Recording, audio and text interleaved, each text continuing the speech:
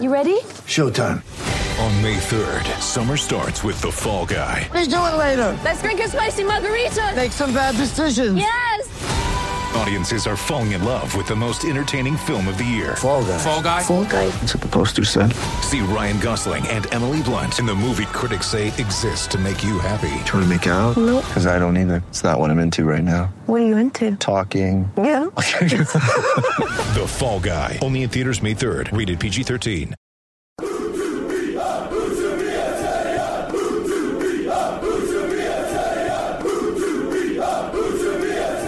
Hello and welcome to U2BR. And I'm here joined by David Halchick and Stephen Chicken. Obviously, if you don't know about that by now, then you probably either don't care or aren't paying attention. Dave, Huddersfield played West Brom on Sunday, the second game of the Cowley reign, and the first time that they'd had a week training with the squad, the whole squad. What did you make of the performance? Excellent for 50-55 minutes. And then some old familiar problems came back. The thing was, the way they played that game I thought was interesting because they got it very right first half. In that they played on the break, and on the break is very different to what Town have been doing, which is just sitting deep in away games.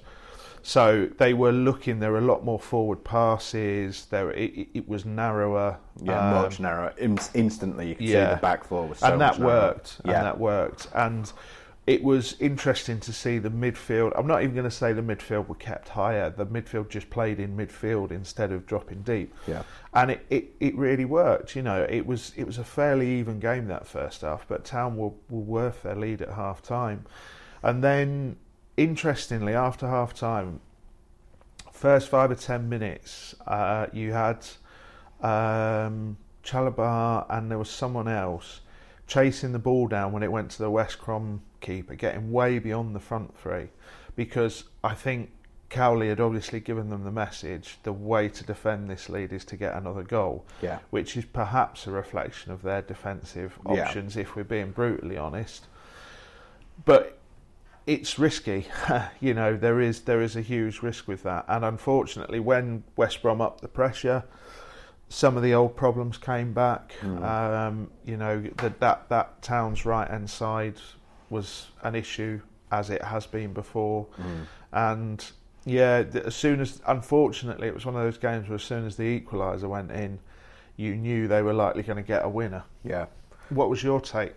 Yeah, pretty much the same. I mean, the first, as you say, 50-55 minutes, they held the shape really well. You could see that they had a plan. It generally worked. So you had the narrower back four, and then you had Grant and Kachunga were coming back as supplementary fullbacks, which a lot of people have said, well, Grant's not a winger or Grant can't do the defensive work, but he was playing on right in front of me, because where you are at West Brom in the press box, we were sort of on the edge of the penalty box, and so he was right on our side, and he did all right, actually. Yeah, it didn't look uncomfortable. No, he didn't. And as Cowley said, he did a lot of work for the good of the team that was quite unselfish and still managed to get a goal. He's the joint top scorer in the Championship now, which is, for a team that are bottom of the table, is ridiculous. But yeah, much better. There were little moments that maybe didn't come through in the goal, although the Lewis O'Brien goal was a good example, where things like the ball was coming over the top, and Schindler, instead of sort of trying to take the pace off it and pass it sideways to Elphick or whatever, he played a first time pass straight into Campbell, who was standing in the centre circle, and it didn't come to anything, but it turned into a nice forward move. Campbell did really well with playing with his back to goal, which I think I thought he was. I genuinely, and you know, among my friends and various WhatsApp groups, there was a lot of love for Campbell's performance, and we were at the press conference where Danny Cowley talked about wanting the Liverpool style front three, which is where you almost play with a silent striker in the middle, whose job it is to bring the man either side into play and into space. And if Campbell keeps up that sort of work rate, you can see that he could actually play that role quite effectively and also chip in himself. Yeah, the strange thing strange thing is that Cowley has said they would prefer to play 4-2-3-1 to 4-3-3.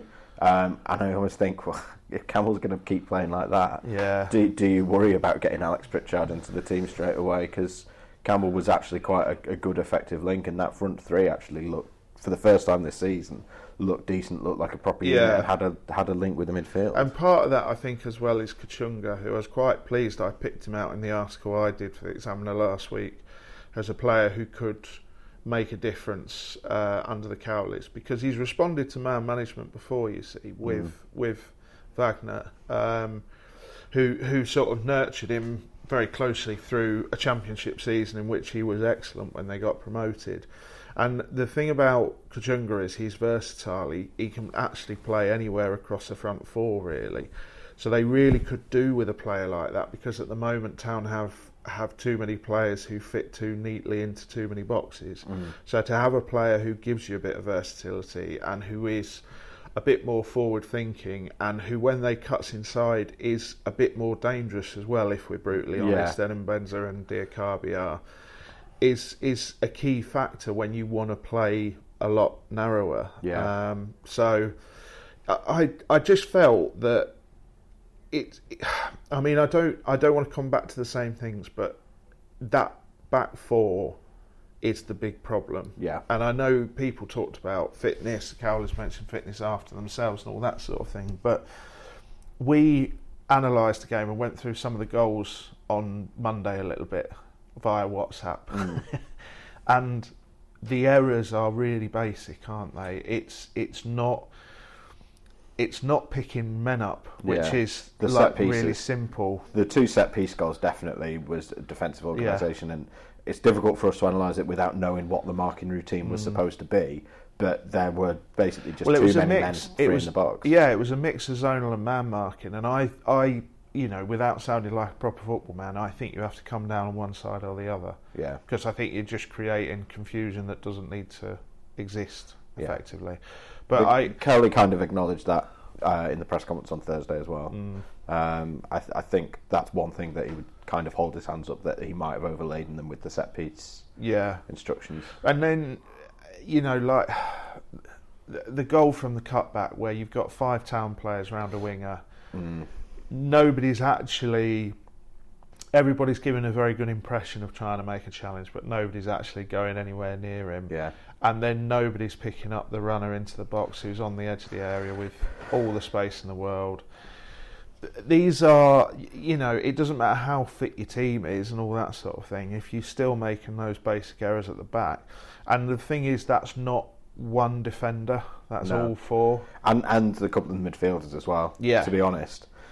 Because you would think that the player going to the edge of the box, Matty Phillips, who scored from a cutback twice, so it's not like they didn't have a warning, just wasn't picked up. But you would think that should have been Hogg or Chalobah or O'Brien picking him up. Probably. Well, you would have thought Hogg, playing as the 6. I mean, one of the reasons that he's playing there is he's supposed to pick up on those late runs, and both times he got drawn out to the ball. And that is a mindset of desperation. That is, oh God. It is. It was panic button. It was notable because they kept the shape, generally speaking, throughout the first half, but the times they got done were the first goal and the third goal. It was Town had just made an error. So it was Congolo had been nutmegged for the first one, and the third one it was Flo giving it away on the right wing, which I don't think was actually a massive... Doesn't sound like him.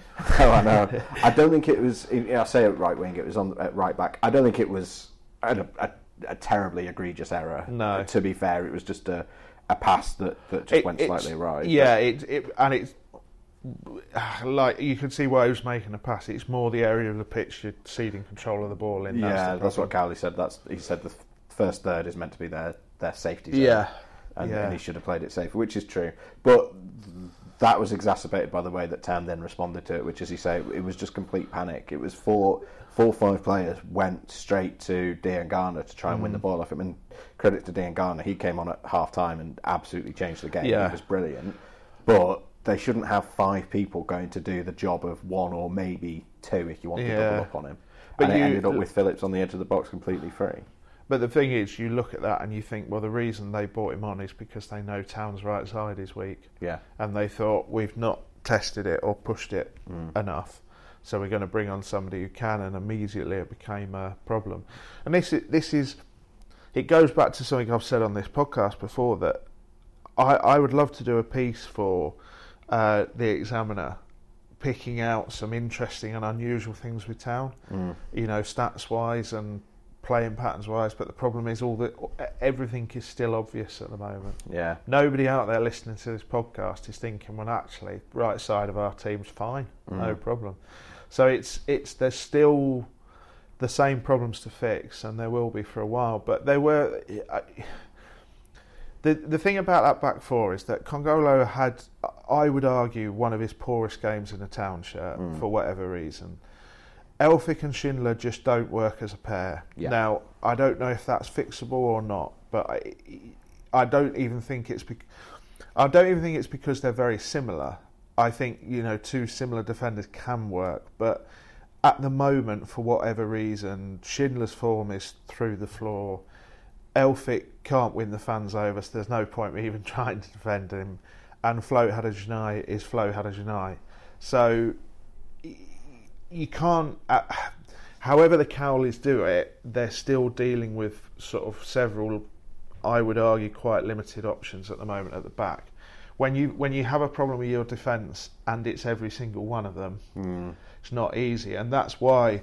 Again, going back to that Examiner piece, I think it might be time to maybe look at Romani Edmonds-Green, getting Jayden Brown in there longer term. Which you might do if Congolo isn't fit now. Yeah. Because he went off injured. Depending, he said it was a soft tissue injury, didn't he? They hopefully will be able to play. But I think the time has come to make a decision on Congolo. Yeah. Is he a left back or is he a centre back? Yeah. For me, he's a centre back. I would agree. Yeah. And I know Town's options are limited. We'll get on to potentially someone joining later, but Flo has played at left back for Kosovo. That's where he plays for them. Maybe worth a look. There are a couple of options, and it really is at the point where Town may as well roll the dice, because that defence, as it stands, is not working. And Jayden Brown's been no worse than any of the others. No, and the thing about Jayden Brown is that he holds his position. Yeah. So because he's got decent recovery pace, he never has to be absolute at full pelt desperation stations to try and win it back, which often Haderjanai and Congolo are. I mean, everybody loves a tackle. The Town crowd loves a tackle, but those tackles are often coming because those two fullbacks are wildly out of position, and they're recovering for their own errors. Whereas with Brown, he's got the pace to do that, but he's also, just because he's a younger player and he takes instruction better, he's just more capable of holding his position, Yeah, and Haderjanai did hold his position better for the first half, notably better, but he could be on his way out at right back, because Danny Simpson has been training with the club, and Danny Cowley said that they are working on a deal to get him in. And I think it's basically down to whether the player wants to accept the deal, is my understanding of it at the moment. Possibly by the time this podcast goes out, he might even have signed.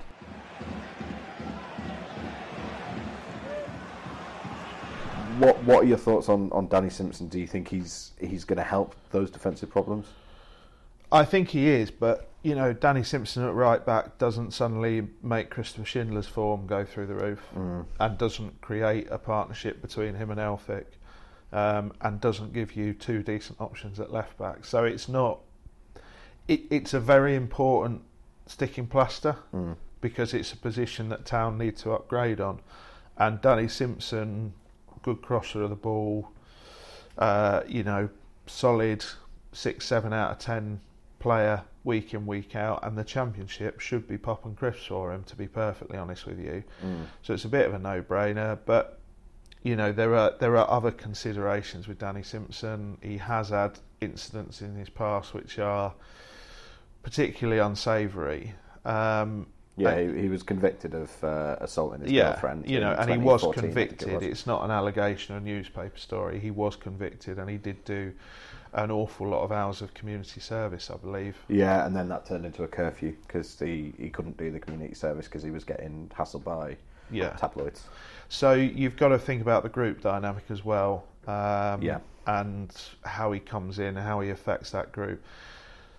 Does he improve them playing wise immediately? Yeah, but you just hope that he's also giving them something. He's a net gain squad wise as well, because the last thing that squad needs is a bad influence, and I would hope he isn't. I have no inside info whatsoever as to whether he is or he isn't, but you can't just write off his convictions in the past as just simple mistake. When somebody's convicted, it's a serious business. Yeah, and it is surprising to me slightly how little play that has received, but I suppose Town fans are just desperate to get a right back in, and which is understandable. Yeah, understandable. And at this stage, probably a lot of them either are unaware or feel he's served his time, or just plain don't care. Yeah. As a player, he is 32. I think he would be the only member of the Town squad who's older than me. Tommy Elphick's 4 days younger, which is irritating. He only played 9 senior games last year, and he had 1 in the Checkatrade Trophy, which for Leicester is an under-23 competition. Yeah. Yep. So he's not played a huge deal. He has been he was training with West Brom before he came to Town, so they reckon that he's had something close to the equivalent of a pre-season under his belt now, that he's had 4 weeks or so of training with a Championship club. But there's nothing replicates match fitness. Yeah. Because match fitness isn't just about how far you run. Match fitness is about where you are mentally and the judgments you're making in front of a crowd and with a winger bearing down on you. And my slight concern is that a lot of fans think that Danny Simpson's going to come in and be some sort of panacea for various problems, and it's like, well, no, he's going to take himself probably 4 or 5 games to get up to speed, and Town still have players who've had a full pre-season and played most games this season, who I would argue are still not quite up to speed. So I think you've got to look at it as is it a good signing? Yeah, because it definitely fills a void in the first team, and it is a first team signing as well. It's not a squad signing; it's a first team signing, and that's what Town need. I'm sort of pointing out the negatives just because there has been this relentless tide of sort of positivity, and as you say, that sort of treating him as though he's going to come in and solve all the club issues, which he won't. But he's a very capable. He's a Premier League winning right back. Absolutely. He's won promotion from this league 3 times with 3 different clubs. So he's been there and done it all. He's very experienced, and he'll at least bring a sort of a mature head on the pitch, and should be able to slot in and get up to speed fairly well. And I think he is almost certainly an upgrade on Hadergjonaj, which they need. You reckon? But you're right. We're not cheerleaders. Yeah, we're not on this podcast to be cheerleaders. So I think I think it's important to point out that there have been issues in the past, and that those have to be factored into Town's decision as well, let's be honest. Yeah. But I think the team selection tomorrow against Millwall, we're recording this on the Friday, we don't know if Simpson's going to be, like you say... I think even if he signs today, I don't think he'll be registered in time. It would be pretty bold. Yeah. I mean, I'm sure you could register in time if you really, really wanted, but it would be...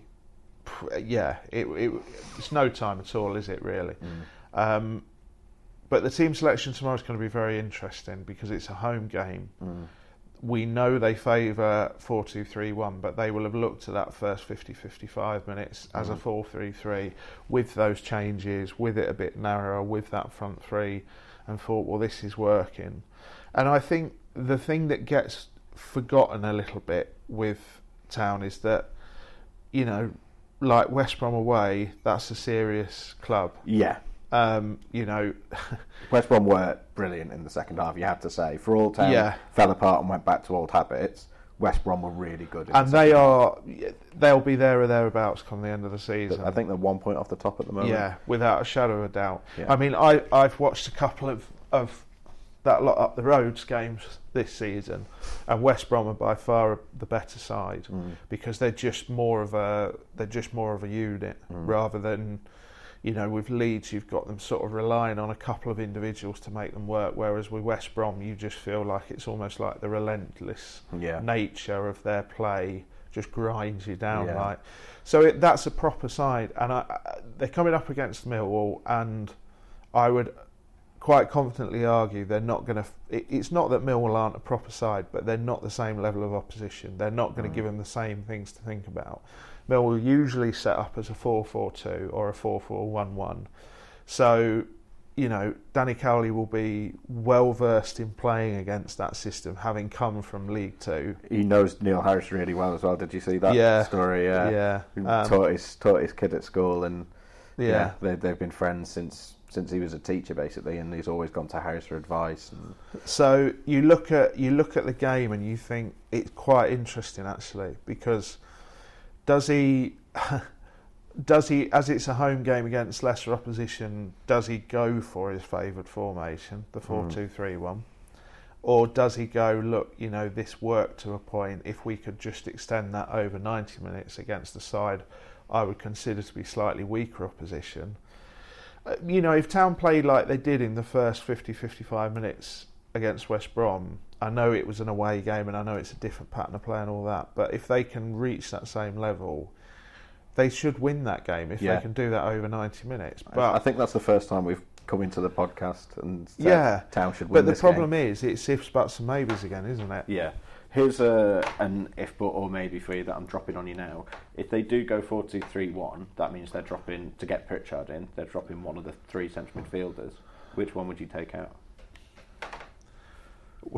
Well, you see, the thing is, the way O'Brien's played, and he played as a number 10 in the youth system, do you, rather than trying to crowbar Pritchard in there, do you give O'Brien, even if you give him an hour, and say, look, you've got an hour, this is an audition, go and show us what you can do as a number 10. But good cop out.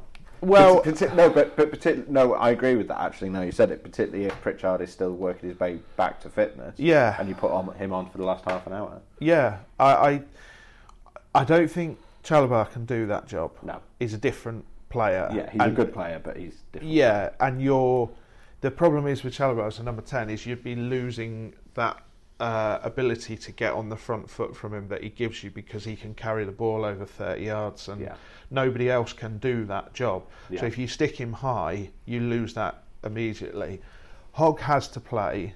You know, I've spoke about Hogg before, and I think his form needs to improve. I actually thought he was marginally better against West Brom. Still a couple of the things that drive me mad, but I thought there were signs that someone's put their arm around him, and you know, because if they can get Hogg back to fitness, that will be a huge part of Town going forward. But yeah, it's difficult. I know you said it was a cop out, but I think that's probably what I'd do. Yeah. And the thing is that anybody who's watched Town or analysed Town or knows anything about Town knows pretty much everything they need to know about Alex Pritchard. Yeah. So why don't we find out about O'Brien, and then if O'Brien doesn't work, if we discover that it's not something he can do, we know we've got Pritchard. And the other player I pointed to in the article I did last week was Reece Brown, who has had another very good game this week for the development squad. Has played as a number 10 very successfully. You know, his old manager said he could be a Premier League player if he wants to be. At some point, we've got to see him audition for that role. Yeah, and he played against Lincoln in that game, Steve, that we were there for, and he was awful because he couldn't get on the ball. You know, he was playing, I think it was left of a midfield three, and you could tell it was a position he'd never played before in his life. He couldn't get into the game, couldn't get on the ball, couldn't affect the game in any meaningful way. You've got to play a number 10 as a number 10. Yeah. It's one of the reasons I hate Pritchard as a winger in a 4-3-3, because he's a number 10. Yeah. So I think Reece Brown will be the other player they'll be thinking about, and then it becomes even more of a selection headache. But I mean, ultimately, right, let's have this right. Town are bottom of the table. They've not won a game this season. Ultimately, anyone's droppable, because you can make a case for that simply by showing them the league table. So let's be realistic about it. Yeah, no, quite right. I'll drop in the audio from Cowley talking about Reece Brown. Well, Reece is a boy that we know very well. He obviously had a had a very good time at Forest Green. We played against him over the last 2 years, particularly last year. He had a really good season, playing as an 8 or a 10 in a good Forest Green Rovers team. He certainly has some creativity and some guile. He's got good quality, particularly in the final third, in terms of assisting and also scoring goals, as we saw against Morecambe on Tuesday earlier in the week. I think for Reece, it's trying to get him to a place where he can cope with the athleticism and the physicality of the Championship, and that's something that we're working hard with him. But certainly in terms of his technical quality, he has a lot to offer, and we will work hard with him to try to add those other aspects to his game. I think they basically want him to bulk up a bit, reading between the lines, because they're talking about he needs to get to grips with the athleticism of the Championship. So whether that's a fitness thing or a physique thing, I suspect it might be that they want to see him get a bit more muscle on him. Yeah, because I mean, you look at Pritchard and he looks like Thor, doesn't he? So I always think stuff like that is a bit of a cop out. I think what they're ultimately saying is this is a really tough position at the moment. To go and throw Reece Brown into it would be difficult, because if he comes in and he plays badly for an hour and the crowd are mumbling and grumbling and they go a goal behind to Millwall again, it's like, well, he's useless. It's the crowd are going to make their mind up on. So I understand that, but I think when Town have probably got 4 to 7 points on the board extra than they have now, I think they at some point they have to have a look at him. Yeah, because he's only been on the bench once, other than that Lincoln game. He's been on the bench once, and he's not been in the 18 otherwise. Last season he was brilliant. Yeah, he was utterly brilliant. So that shouldn't be. It was quite a coup at Huddersfield Town getting him. You know, Leeds were very close to signing him. Sunderland were desperately trying to sign him. Proper football clubs after him. So if you get a player like that and you just leave him in the development squad, that's crazy. And as I said, I don't really believe all that athleticism stuff. It's just, I can understand them withholding him from it now completely, because, you know, to just toss a young player into this situation is difficult, as we know. But yeah, as soon as Town start to put any sort of run together, he needs to feature. Yeah. And as a number 10. Yeah. Not as a, you know, auxiliary midfielder somewhere else. Yeah. What you thought of Colin Grant out on the left as well?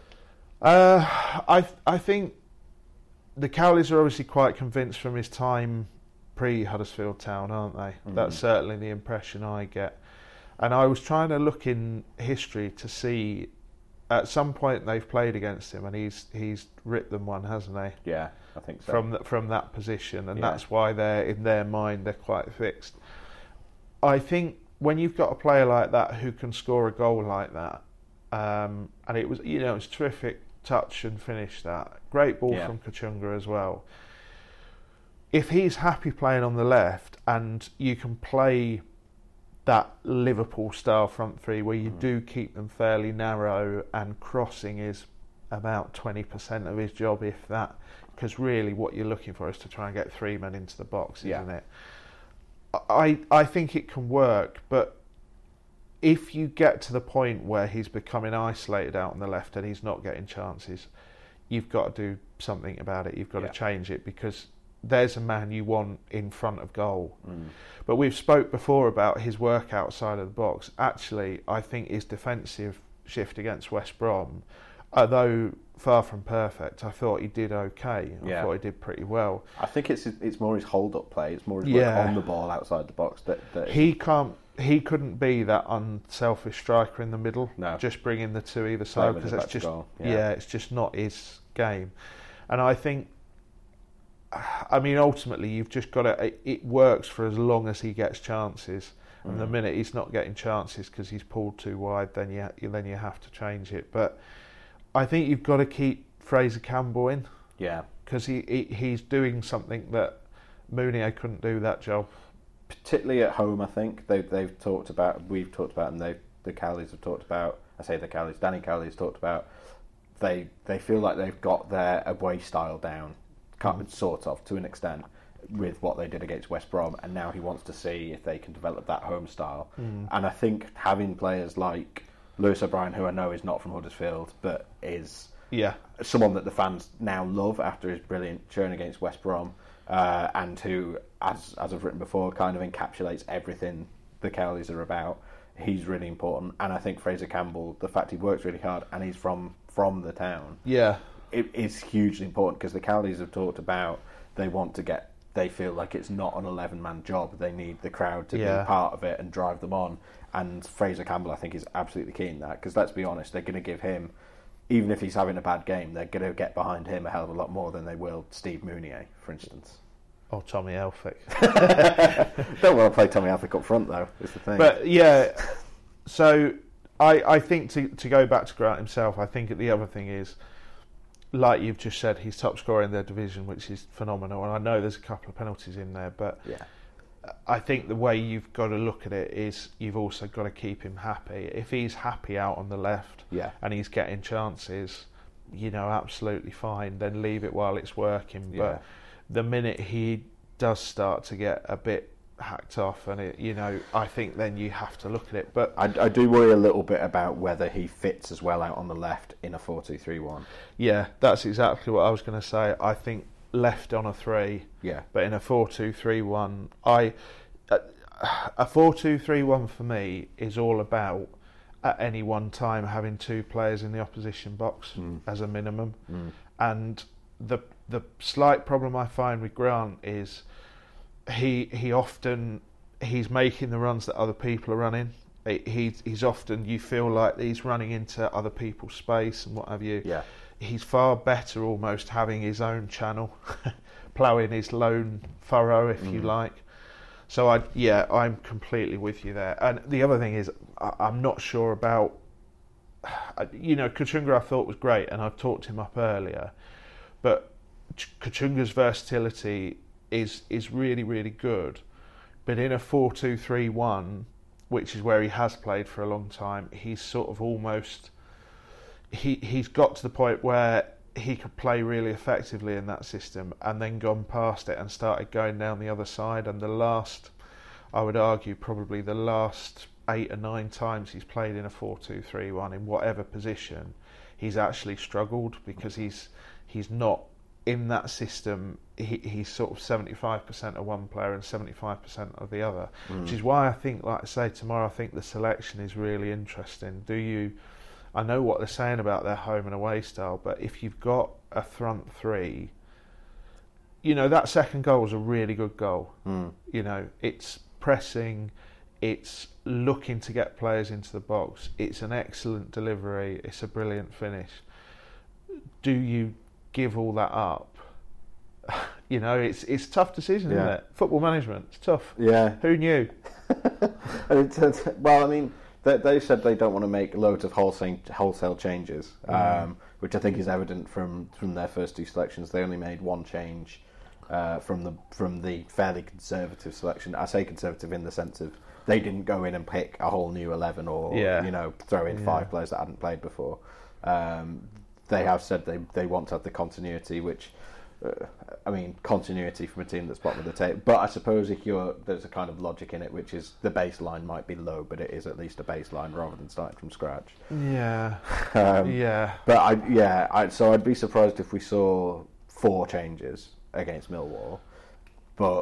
And you feel like they'd potentially have to make 4, even 5 potentially, to go to a 4-2-3-1. Yeah. So, and when I say change, I don't just mean swapping players out. I mean in altering players' positions as well. Yeah. And that feels a lot, doesn't it? Yeah. That feels a lot. So I almost feel like they kind of agree with them. They might be better sticking with pretty much the team that did play against West Brom. But if we sat here saying, they should go for 4-2-3-1, we'd only be contradicting what we've said religiously about the simplicity and giving them one job and clearing their minds so they can focus on that one job anyway. So, I'd argue probably 4-3-3 is the way to go. And what was noticeable, I think, from the first game to the second, I don't know if you feel this way, but the first 4-3-3 they played in their first home game against Wednesday, that was pretty much a Jan 4-3-3. Yeah, it was. Positional wise, the front three were a bit narrower. Yeah, but that was it. That was it. So, which, don't get me wrong, I could understand they'd not had a lot of time, whatever. They were trying to give the players something that they were familiar with. The 4-3-3 at West Brom was very, very different. Like you say, we've talked about that defence being narrower. We've talked about the front two dropping back to help them as almost auxiliary wing backs, midfield playing as a proper midfield, because that will hurt Millwall. I think that will do a job. Whereas if you just went back to the Jan style, I think they'd get picked off again. Yeah, well, it was too wide, and it was too wide on Hudson as well in his 4-2-3-1, and I think Jan had very rigid ideas about what he wanted from his 6, 8 and 10 in midfield 3, whereas I think the Cowleys expect the three of them to do. I think there's less difference between the midfield 3 in their system. They're all expected to do a bit of everything. Obviously, Hogg is meant to be a bit deeper lying, but I think O'Brien and Chalobah are expected to do almost the same job as each other in terms of their positional play. Whereas under Jan, it was very much, you are a 6, you are the 8, you are the 10. Yeah. And it didn't, the Cowleys used that system pretty much against Wednesday and it didn't work.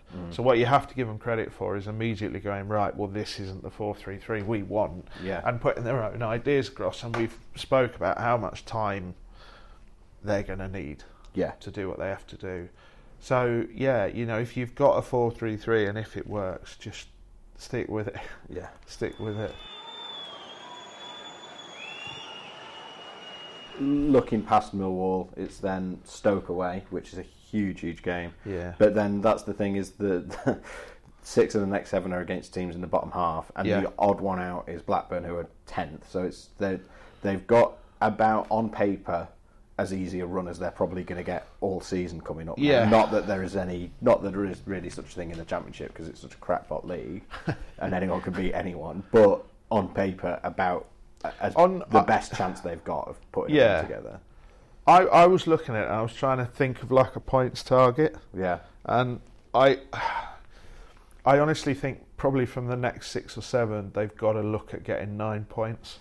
I went for 10, so yeah. Well, I think 9 or 10. Yeah, they've got to look at getting 3 wins and then hopefully get a draw from elsewhere. Yeah. They will lose a couple just purely because the one thing I think it's worth saying about this Cowleys 4-3-3 is there are going to be games where you are actually quite open, because there is a gap between your midfield and your defence, and there are. And you can get down the side as well. Yeah. If you catch them on the hop and Grant or Kachunga can't get back fast enough, there is space down the side, as West Brom found for their first goal. Yeah. So I think it's important to say that Town are going to lose games in the near future. But again, we've talked before about there's games that Town lose and nothing changes. Town lost that game against West Brom, but it still felt like progress. Yeah. And there are going to be more games there like that, which Town are going to lose, but you have to accept that there is still progression there in certain areas, even if it's progression of ideas, which is not always particularly visible on the pitch, but is still an incredibly important thing. So I think they've got to target 9 points. I suspect we both said this on the podcast when we were just the two of us last, and we were talking about the Cowleys. We suspected they were going to target this Millwall game, because Sheffield Wednesday at home and West Brom away, always going to be 2 very tough games with a squad in this position. But Millwall are a different opposition, and the thing is, the players are human as well. I mean, it won't be arrogance or confidence, because the players aren't in any position to have that at the moment.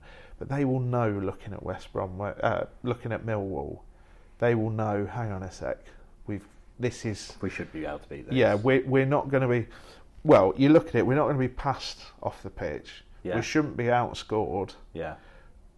They might outwork us, but you can get round that if you play properly. Exactly as Town did first half last week against West Brom. So the Stoke game is like toss of a coin. Yeah, because I really like Nathan Jones. I have to, as a Brighton fan, but he's got some real progressive ideas. The problem he's got at Stoke is that squad has just been. I mean, if you think Town squad have had 1 or 2 disciplinary issues. I won't go into it, but the Stoke squad are rotten to the core. So you never know what performance you're going to get from them. But I think they've got to get 9 points. And that's to give. And I would say that the 9 or 10 that we've worked out independently of each other is to give themselves a fighting chance for the rest of the season. That's to keep pace, so that if they do get that improvement, they can then, if they get into something like mid-table form after this run, they'll probably be all right. But I think if they don't reach that, I think they're pretty stuffed, to be honest. Yeah, well, no team's been behind by 7 points at this time and survives. Yeah. So, but you look at a statistic like that and you take it at face value and you go, "Oh, that's grim." But I think Town's set of circumstances are very, very different. Yeah. I mean, I've spoke about it before, but I hope Town fans still understand that from the end of last season right up until now, at no point in the history of this football club has this set of circumstances ever existed, from the top to Carl and Grant playing up front. You know, so there's been turmoil off the pitch. There's been a lot of heartbreak on it. You have to sort of measure progress in small victories at the moment. Yeah. And a point against West Brom would have been brilliant, sensational. But Town are in the position where if they pick the points up against the teams that are around them, if they target those games, they should be fine. Yeah. Because remember, every point you take off them is a point they don't gain on you. And that's why I think they are stuffed if they don't get the points in this run, because everyone's getting further away then. If they finish this run and they're further cut adrift, they're going to be in deep trouble. But I honestly, I said I still think 89 days till Christmas, and I said they'd be out the bottom three. I still think there's a very, very good chance of that. I genuinely do. Yeah. No, I would agree. I still think there's enough in that squad for all the issues that we've highlighted for weeks and weeks, and for 40 minutes so far today. I think there's enough in that squad that they should be able to get out of it. Yeah. With that managerial team in place now as well, and certainly, even if they're sort of not quite out of the mire at Christmas, if they get it right in January, they should absolutely, they should be able to get out of it. I also can't shake this feeling, Steve, that at some point Town are going to batter someone. Yeah. At some point it's just going to click. Yeah. They're going to get the early goal, and instead of crapping themselves into a retreat, they're going to go, hang on, and sniff a bit of blood. And I've just got this feeling that at some point in the next 3 or 4 weeks, someone's going to get 4-5-0 from Town. I honestly do. And if you look back through football history with bad runs like that, it often happens that suddenly out of the blue the team just turn around and spank someone. And it's been that long, and Town have been close in games and they've had issues all over. I just feel like hiding for someone is coming. Well, I hope so.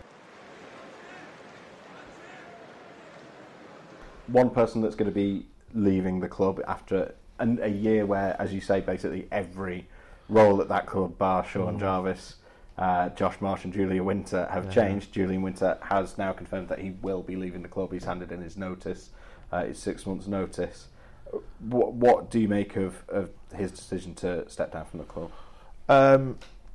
I think, looking on Twitter, I think some Huddersfield Town fans had made their mind up about Julian Winter and his role at the club. I think it's always difficult because his role... What was his official title? Chief Exec. Chief Exec. It's the problem with a Chief Exec or a Chief Operating Officer, or, however you want to phrase it, a CEO, etc., is it's one of those positions in football that the fans don't really see the benefit of, because there's nothing direct there. If you're a director of football and you're playing well and you're recruiting well, you go, well, yeah, that's because our director of football's good. What do you see if you're, if Julian Winter's doing well? He's obviously had an influence in the club, but I suspect he was Hoyle's man, and I suspect Phil, he won't be happy to lose anyone, but there's an opportunity there to recruit somebody who is Phil's choice and who he, I'd go further and suspect, I bet he's probably got a list of one name already. You've got to go through a recruitment process, because who knows, there might be somebody absolutely perfect apply. You'd be, Phil's a businessman, he knows how it works, but I strongly suspect that they'll be not happy, but it will be okay. Well, that's another one. Let's deal with it and let's all move on. I think if you look at Windsor's time and you look at some of the things that have happened on his watch with the academy, etc., I think it's very easy to just dismiss what he's done and say he hasn't earned his money at the club. But you don't know how much work goes into that role, the other things that have gone on, but transfer negotiations, and etc., etc. And when Hoyle was ill, I'm sure he was stepped in and was doing a big part as well. So you can't, because we don't work day to day with him, you can't sit here and disparage his contribution. But I suspect Phil will just take this one in his stride. I don't think there will have been much resistance to it, because, as I said, it's just another opportunity to bring somebody in he trusts and wants to work with, like he has with Webb and a few others. And Josh Marsh is the interesting one, because Josh Marsh is like, I was reading through some Twitter comments and some Facebook comments, and as we know, that's where the madman lay, and he seems to come in for quite a lot of criticism, oh, he should be next. But, as head of recruitment, that's a difficult job, and you don't know. I always think the head of recruitment, you tell them who you want to sign, and then it goes off and becomes somebody else's responsibility to bring them in. If they don't get them, suddenly you're being criticised for your recruitment. So who knows, changing Windsor, having Webb there, having a different structure, different negotiating system. The fact that the Cowleys are now... The fact that Cowley's there and manager, is going to make a difference. So the problem I'm always very acutely aware of on here, though, when we're talking about stuff like this, though, is it's easy for me and you to say, there's a lot of long-term building blocks being put in place that should do this club a lot of service. Short-term, it's still rubbish. Short-term, the fans are still watching them lose. Short-term, they're still bottom of the table. And all you can really do is just trust in what's happening. I think the one thing I wanted to ask you, as somebody who does, sees a lot of these comments and reads as much of this stuff as me, Winter's going, and there seems to be not, he's the last of the old guard or the last of Hoylesman or anything like that, but there seems to be a lot more support for Phil. Do you think that's the podcast interview? Do you think it's people just saying that actually there were more problems, or what? There does feel like there's been a change. Yeah, I think getting the Cowleys in probably got him as much credit as that podcast interview, because I think that interview with And He Takes That Chance, which if you've not listened to it, you should do that interview in particular. Because he goes into much more depth on a lot of things than we ever. And the Sean Jarvis interview. The Sean Jarvis interview from earlier this summer as well. Very interesting stuff. I think that interview came out after the Cowleys had been appointed, before their first game, I think. And I think the Cowleys appointment did him a lot of favours, but I think he also came across well on the podcast too.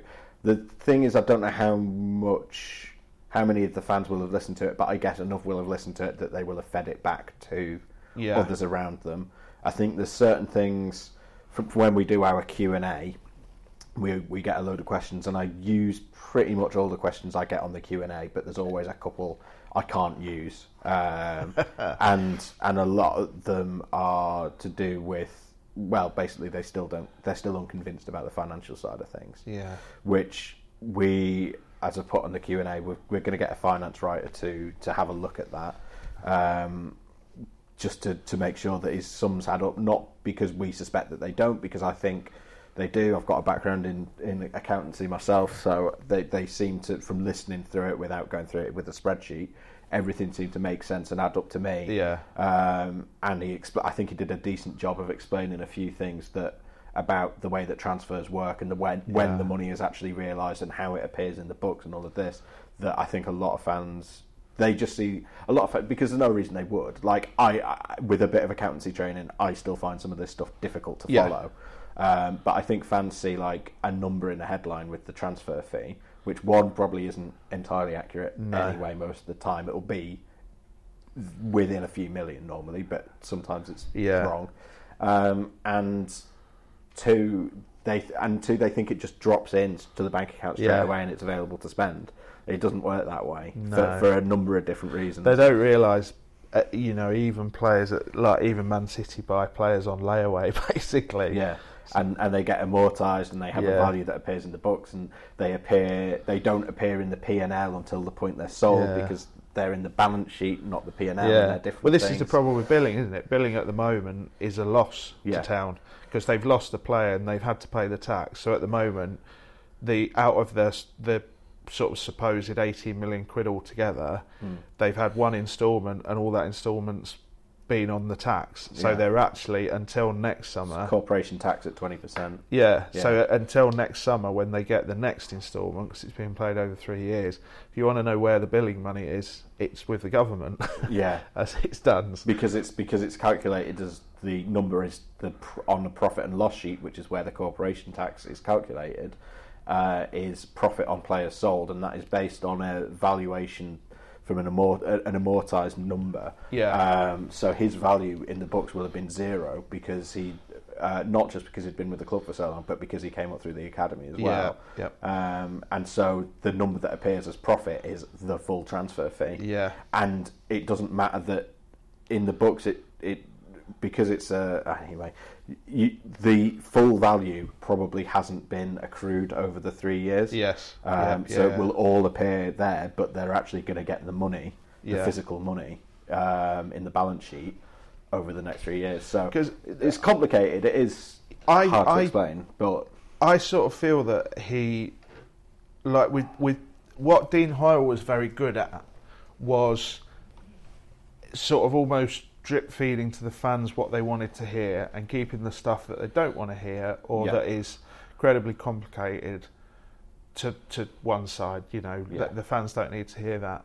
And what I quite like about Phil is, even though he talks too much and he said too much, and we know what happened at the fixtures breakfast, where again, I don't think for a second he lied. I think he genuinely believed he was speaking in good faith. He genuinely believed all those transfers was happening. I would say as well, everything, when Phil quoted himself in that podcast, we've looked back and verified it, and what he says he said is what he actually said.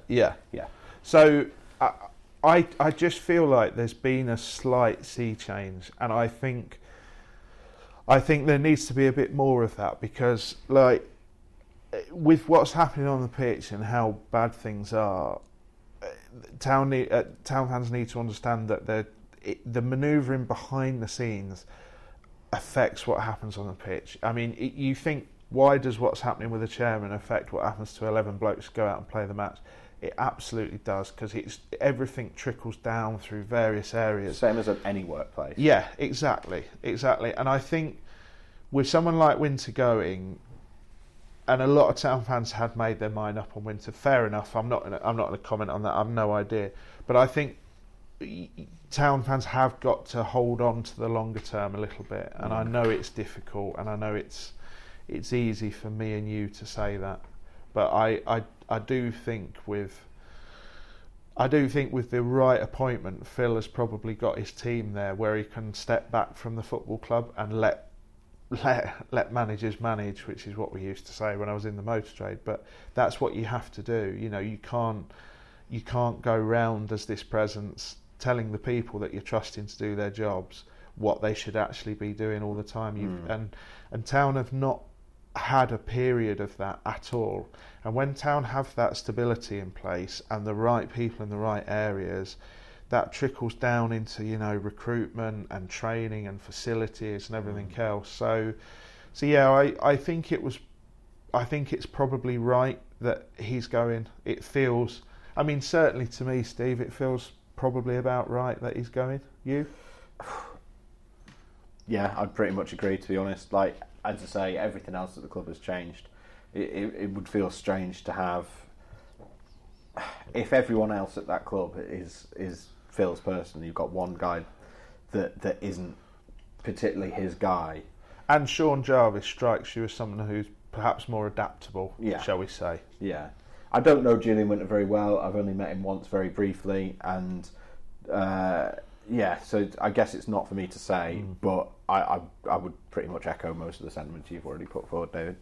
So yeah. So I mean, that's how we are. But yeah, no, I think Phil had to do that podcast. And the other important thing he said on there, you mentioned Dean Hoyle, just to finish, was, well, there's, in terms of the finances, one, the fact that Dean Hoyle's been repaid on the loan, the money that he lent to the club is significant, because that's not pocket change. Even if he gets paid half the money he's owed over 3 years, that's 10 million a year. That's a substantial amount.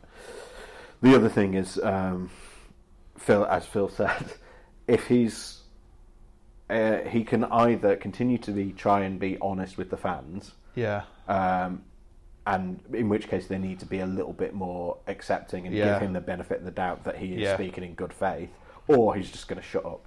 Yeah. And those are the options, really. And that's not to say that he is above criticism, or that we won't criticise him in the paper if we feel like there's hierarchical problems at the club.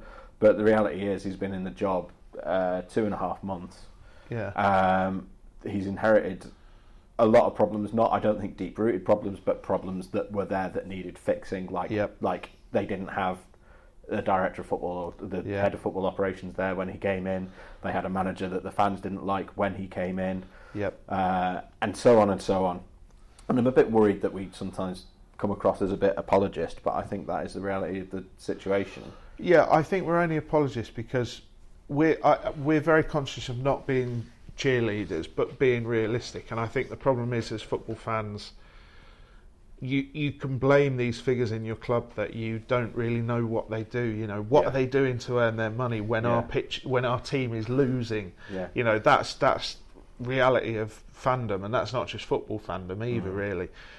But I think it's not apologism. It's more a case of, I think we both know people at the club. We speak to people behind the scenes. We know a little bit about what goes on. And you think these are people who they're having to make often unpopular decisions, but they have to think about 3 to 5 years instead of 3 to 5 months, or even, and let's be honest, even the terms football fans thinking 3 to 5 games. So it's. I think I feel sort of fairly confident that Phil has got over the worst, has got over the real bump of it. I don't, and I'm not for a second saying that Julian Winter was like a fly in the ointment or anything like that, but it just, like you said, it feels like he's going to have his team in and he can do what he talked about on the podcast, which is he wants to step away. He wants to let people run their departments with authority and autonomy and be able to make the decisions and do what they want. And you do feel the people who are left, I don't know about Josh Marsh, but I would suspect with David Webb there, you may see that his role is very different. And I suspect Sean Jarvis certainly comes across as just being a bit more adaptable and a bit more in line with Phil's thinking, perhaps. So, yeah, I think there's probably only one way to finish, though. Do they beat Millwall tomorrow? Yeah, I think so. I think they should. If they don't, then it will be because of the same old problems. But I honestly think, even taking those problems into account, and the fact that, you know, Millwall have been going through a bit of a tough time and a bit of stick and will be wanting to make a statement, I think they should probably still be winning that game at home, to be honest. I almost feel like if they were away from home, they would have a better chance. Yeah. Is that weird? No, I completely get that, because there are one or two players in that team who, when they hear that cow farm groan, as Jim described it to us, you can see they go into their shell a little bit, and I don't know if tomorrow is the day that they turn around and end up giving someone a hiding, but like you, I just feel like they're going to win tomorrow. I don't it's a know. nice feeling, isn't it? Well, yeah, it may be really, really ugly, yeah, but I just feel like they're going to get 3 points one way or another out of the game. And if you're listening to this on Sunday morning, let us know how it went. Lovely stuff. Well, cheers, Dave, for coming in today, and we hope you enjoyed the podcast. Subscribe, recommend to friends. Dave's on Twitter At David Hartrick. and I'm at Stephen Chicken with a V. So yeah, join us next time. Thank you. Bye.